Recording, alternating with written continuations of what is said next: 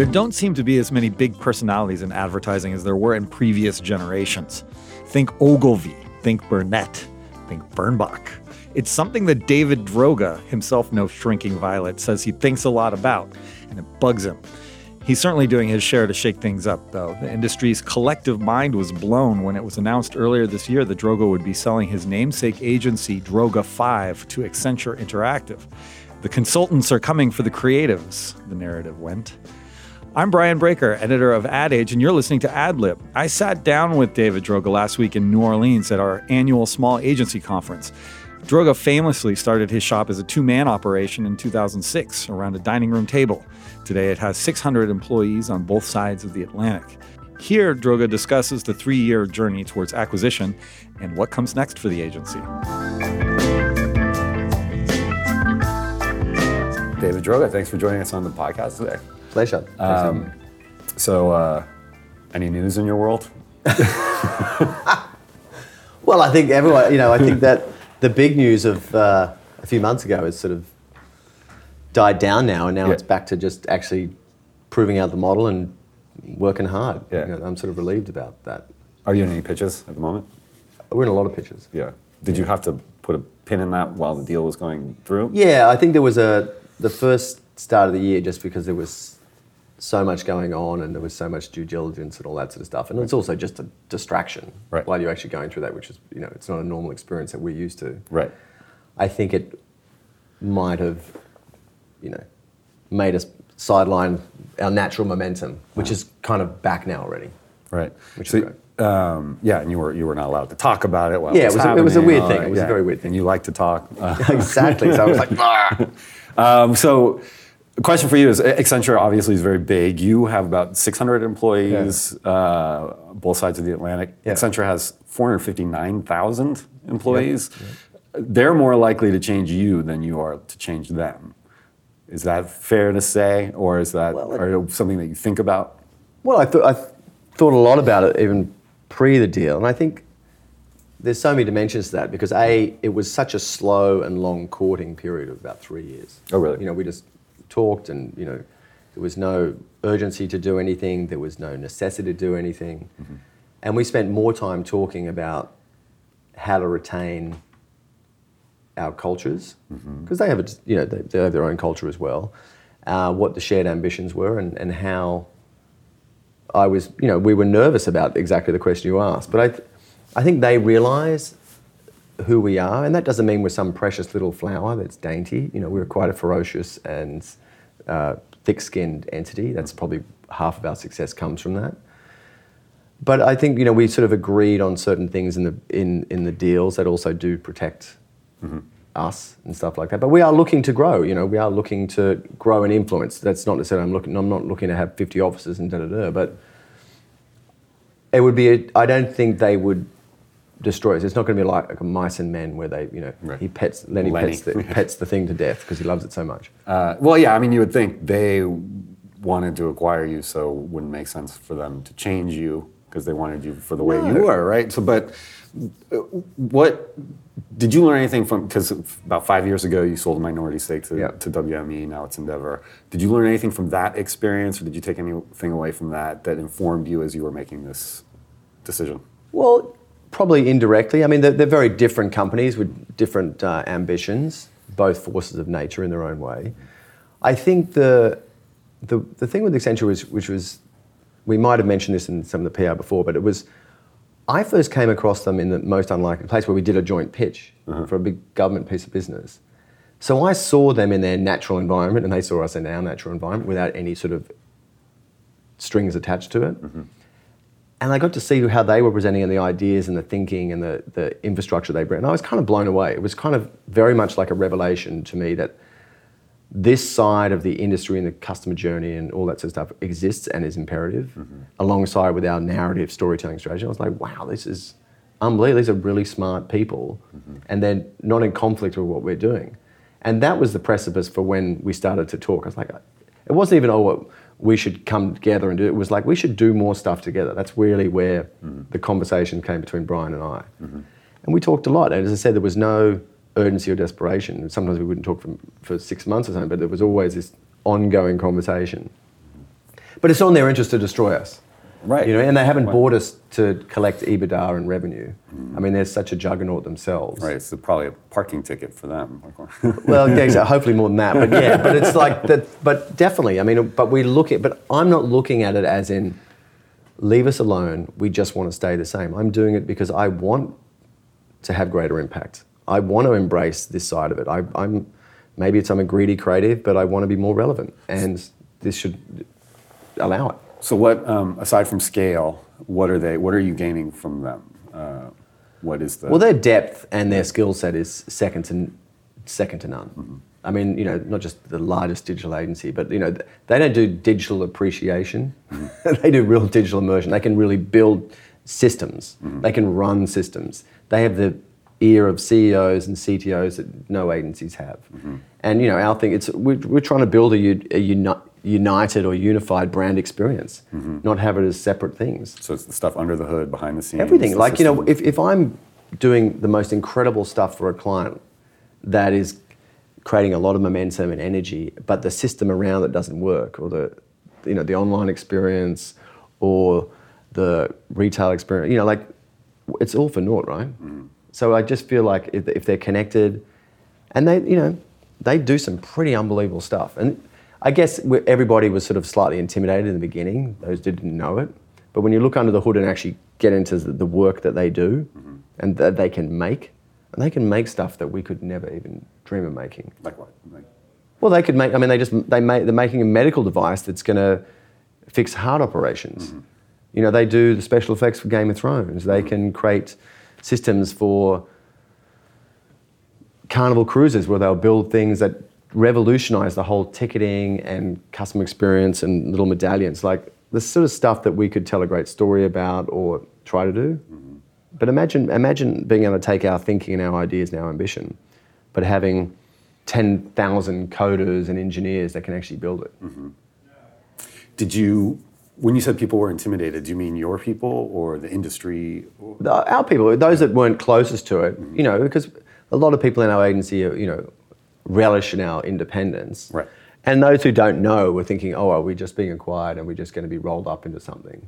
Mm-hmm. And that's not who we are. Those that are closer to it, or once they were exposed to it, realized actually this is going to create even more opportunity. This is going to give us a three-dimensional canvas. Yeah. Did you lose anyone? Did anyone walk? We haven't lost anyone because of that. I mean, look, our people are always the most poachable in the industry, but the only thing that gives me any solace in that is, agencies have to pay them double for them to leave. Mm-hmm. But no, I think they'd be crazy to leave because, if someone told me now you can have a colouring pencils where we can add 50 different new colours to it, and you were an artist, wouldn't you try and see what you can do with that? Yeah. Well, I'm sure you heard a lot of this is a gossipy industry. People like to, yes, of course. People like to talk. How do you talk to people or think about when you hear people saying, well, you're looking for an exit or you're just selling out? And well, if I was do you care about that? I don't give a shit about that, actually, because the people who know me know, if I was looking for an exit, I would have sold years ago. I'm not a retiring type of person. Mm-hmm. I don't hide from the fact that I was looking for upping the challenge of us. Mm-hmm. Because we're in an Etch-a-Sketch industry, right? We've had unprecedented, years of success, but at the start of every year, that goes back to clear and slate again. And I'm like, I don't want to be repeating myself. Mm-hmm. I want there to be greater challenges. And so, I mean, people will always, it is a very gossipy industry. Yeah. And, as I said, the two ends of the spectrum were, it's the death of creativity. Right. Or B, it's the future of the industry. Right. Do you know what I mean? So okay, go ahead. All I can do, and the only thing I can impact, is to try and prove the latter. That's all I can try. I mean, I believe it. Right. I believe that, but it's only real if I prove it. But I'm not afraid to try and prove it. There are a lot of agencies, older agencies, or even current agencies that are just so tied up with the founder's identity. Yeah. And yours is one of them. Yep. How do you put stuff in place so that Droga5 remains Droga5 after Droga is no longer there? Well, this is one of the ways, and that's not saying that I'm going, but this certainly is one of the ways, because it means the agency will be known for more than just the founder's name. Mm-hmm. I'm also very fortunate. I have some pretty spectacular partners and up and coming creative leaders there already. But I wouldn't. When it does come time for me to go, I'm not one of those founders who's like, oh, I hope it burns to the ground as I'm gone. I'm the exact opposite. I've sort of done so much of what I wanted to do in the industry. So to stay in the industry, I have to sort of feel more challenges and bigger canvases. You're the five in Droga5, as the story goes. You're the fifth boy. Fifth boy, yeah. With two sisters as well, yeah. Yeah. What do you ever think about what influence birth order has on you as a creative or as a person? I don't think about it a lot, but I'm sure it does. By the way, that's also another answer to you. How do I need to hire someone called Five. But no, definitely. I think as the youngest boy, lowest on the totem pole, I feel like my competitiveness, wanting to prove myself, has definitely come from that. Do you know what I mean? I feel like not just where I grew up, but the ranking I grew up, I feel like, I think I was always looking up to my brothers, always trying to prove my worth. Creativity probably also came from not only where I grew up in a national park, but also from the fact that my whole life was hand-me-downs and second-rate shit. So I'd always have to try and re-engineer it to make it relevant to me and more interesting. Yeah, make it yours. Yeah. What do 1 through 4 do? That's a good question. Okay, 1 is a merchant banker. Number 2 runs one of the largest hedge funds in Australasia. Number 3 runs a huge hedge fund. Number 4 is a sculptor. Myself. My sister runs a non-for-profit that raises money for single mothers in India. And my younger sister works in publishing. So Motley Crue. Successful family, like a lot of. It's kind of creative and. Well, I think that's the thing, right? It's a bit of both. I think that probably comes back from my father was a hardcore businessman. My mother is a poet, an artist, environmentalist. It's sort of there's a hybrid of that. They're still around. My mother is. My father isn't. Yeah. So you. 2018 was a challenging year for you guys. You spoke about it with us. You guys were named Creative Agency of the Year by us. But prior to Accenture, you had your New York Chief Creative Officer Ted Royer was accused of misconduct. You guys parted ways. You guys parted ways with Pizza Hut, Ancestry. There was a first year of revenue decline. How do you come out of that? Well, we did come out of it, and it was an interesting year because it was such a year. It was a traumatic year, but it was a year of two halves because the first half of the year didn't see coming, and that sort of rocked us massively because we'd had 12 years of 30% growth, unprecedented. But we'd also grown so fast that we were always worried that we'd taken on some accounts that we just really didn't want to do what we were about. So there was, and I think the TED thing was very, very emotionally gutting for the agency. He was also, a long-time friend of mine and things like that. And we had to deal with it, and we're very professional about it. And it was, very unfortunate. And very hard, very emotional. Do you know what I mean? And I think we sort of got through it. And I'm very fortunate that there's a very, very strong culture in the company. The business-wise, it was a weird one. There was a sort of a necessary course correction that, obviously our finance director was pulling his hair out. And, the start of the year, we actually had to let people go for the first time in our history, which that was devastating because I'd always prided myself on the fact that we'd never done that before. But then, as I'd like to think good companies and great cultures do, they rally and they come together. And it, ironically, the second half of the year was spectacular. I think we won 9 pitches in a row. You did work for IHOP, for New York Times. New York Times, Tourism Australia, but we won lots of new business. And I think that's the testament to the sort of the culture of the company is our work wasn't impacted at all. In fact, you could argue you gave us Agency of the Year for creativity. It was one of our best, I'd like to think every year is a great year. Every year's the best. Every year's the best. So, so it was one of those things where no one enjoyed it, and as friends in in the industries, I said to them in the midst of all that chaos and emotional, I was like, this is terrible, blah, blah, blah. And they were like, are you kidding? They're like, you're going through something that every agency goes through every 2 years. This is just the first time you've ever had to endure it. But in my head, I'm like, well, we don't deserve it. Right. What role does ego play for you? You have a reputation for being confident. I have a comment. Well, I'd like to think that I have a very healthy balance between massive ego and massive insecurity. So the ego, like I really do believe we can do great things and we have an exceptional group of people and talented people. And my insecurity is the thing that makes us like work harder and think like, well, what if we're not? Do you know what I mean? And I feel like as long as you have that balance, then you can do stuff with it. But yeah, I feel like you've got to earn your confidence, and I'm insecure enough to sort of realize how fragile that is. But all I care about is the work we put out and how we treat our people. Yeah. So during that troublesome year, 2018, or the first half of the year, you were already in talks with Accenture at that point? Or? We'd already been talking to them before that, actually. Yeah. You know, again, nothing had been formalised. It had been from that very first pitch together. You know, Brian had taken me out for dinner and we talked about it. And we were tippy-toeing around it and into it. Do you know what I mean? Yep. In fact, during that turbulent 6 months, I actually said to him then, I said, I don't want to talk to you. I said, there's no way I'm going to talk to somebody when we're on a back foot.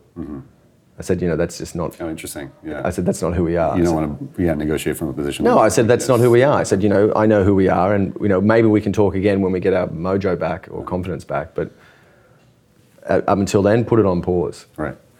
And then I got to ask you this. You don't have... I'm guessing you're not going to answer, but our data center has calculated that Accenture paid $475 million. Can you... any way you can confirm that? You blink twice? I can actually tell you... That's not true. It's not true. All I'll say is north. North of that? Wow. Congratulations. Did you buy yourself anything nice? No, I didn't actually. I mean, I think that, do you know, it's funny.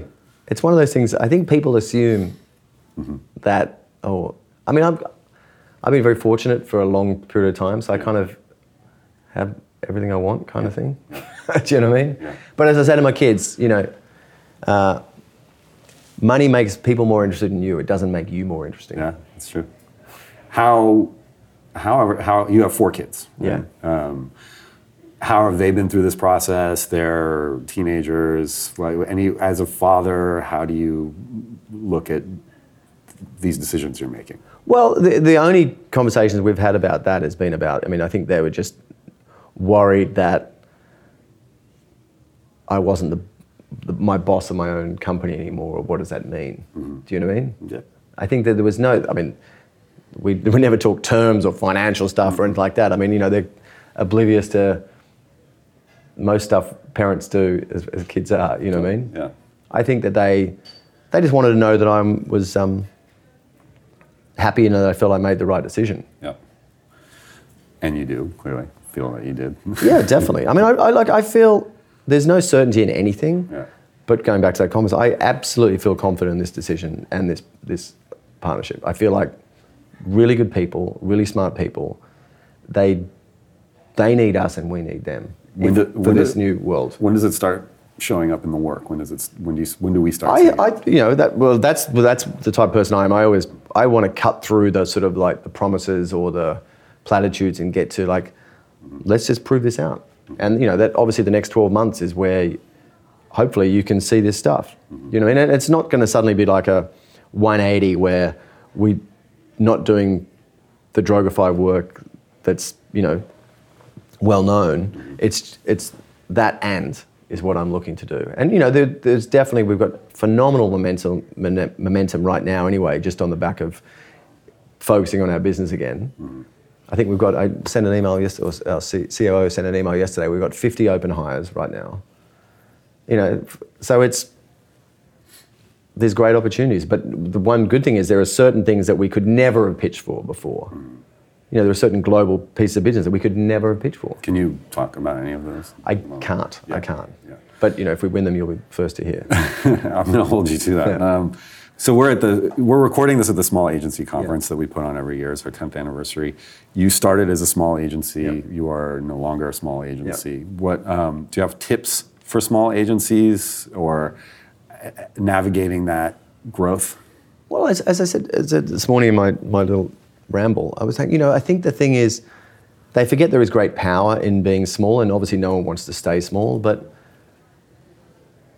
you have the tenacity and the craziness to do what you think is right. Mm-hmm. You know what I mean? Like there's so many, the bigger agencies get, there are more responsible, smart people put in place to stop you doing great things. You know what I mean? Yeah.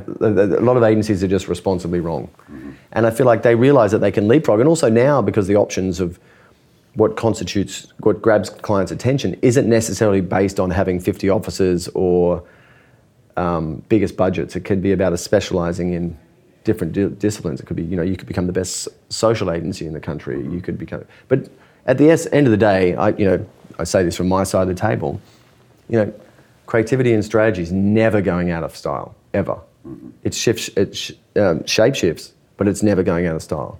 When you say it shape shifts, my mind goes to data. How big of data has really drastically changed the way the business is run since you started it.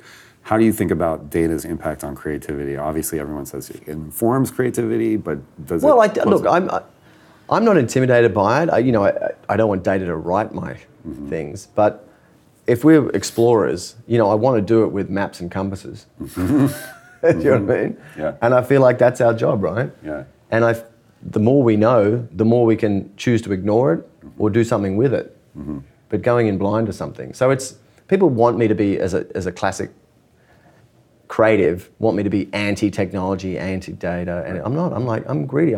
Bring it on. Yeah.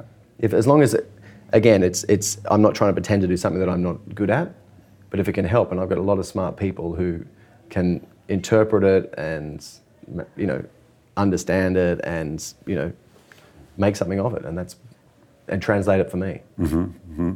Mm-hmm. What's the biggest mistake you've made? Well, I've certainly made lots, and I'm very thankful I don't have a great rear vision mirror. But I think the biggest mistakes you make is you assume that the culture touches everybody, and that everybody is having the same experience you're having. Mm-hmm. Do you know what I mean? And I think as you're smaller, you have that opportunity. But when you get to be a big agency, you just make assumptions that everybody is on the same. Culture's so hard to get right.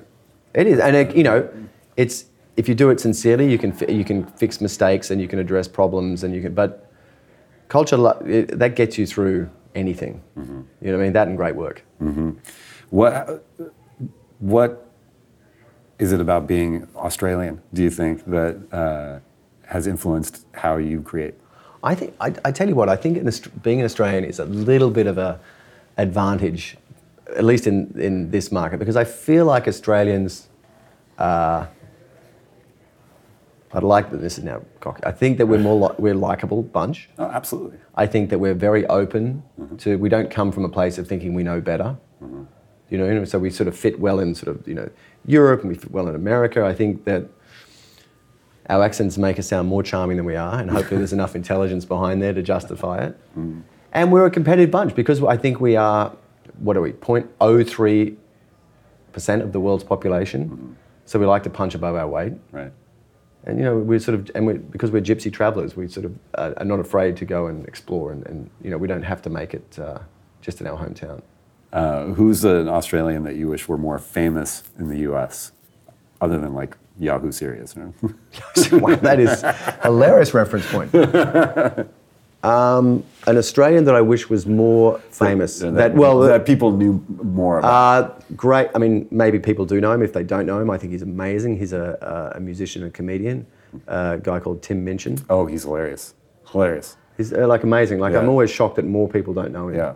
Yeah. People I respect know him. Yeah. But there's always, people, I'll mention his name and people are like, oh, who's that? I'm like, what?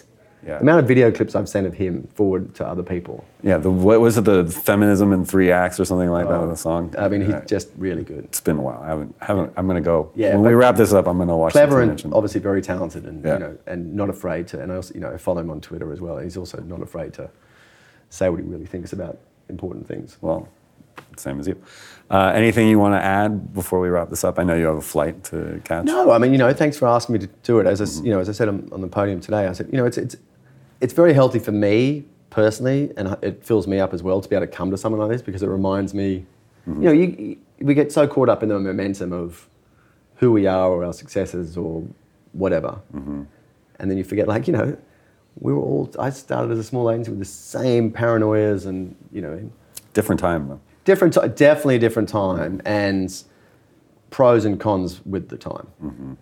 But great thinkers who bring a point of view and something different to the table is never going to go out of style. Right. And you can be based in Memphis or Boise, Idaho, or New York, and clients will find it out. Right. I met someone from Boise here. Apparently, it's a lovely place to be. Do you know, it's so weird. I don't know why. There's no logical reason, but every time I ever having a conversation, I always use Boise as a random, I don't know why. Yeah. And there's actually a guy in my office who always says, "Why do you say Boise?" I'm like, I have no idea. It's fun to say. Yeah. All right, Dave. Well, thanks very much. I appreciate it. Pleasure. Thank you very much. Fun. Good luck with the rest of the conference. Thanks. Many, many thanks to David Droga for joining me today. He is, of course, the Droga in Droga5. I'm Brian Breaker, editor of Ad Age, and you have been listening to Ad Lib, produced by Max Sternlicht. Be sure to check us out at adage.com. You can subscribe to this podcast wherever you subscribe to podcasts. Be sure to give us lots of stars.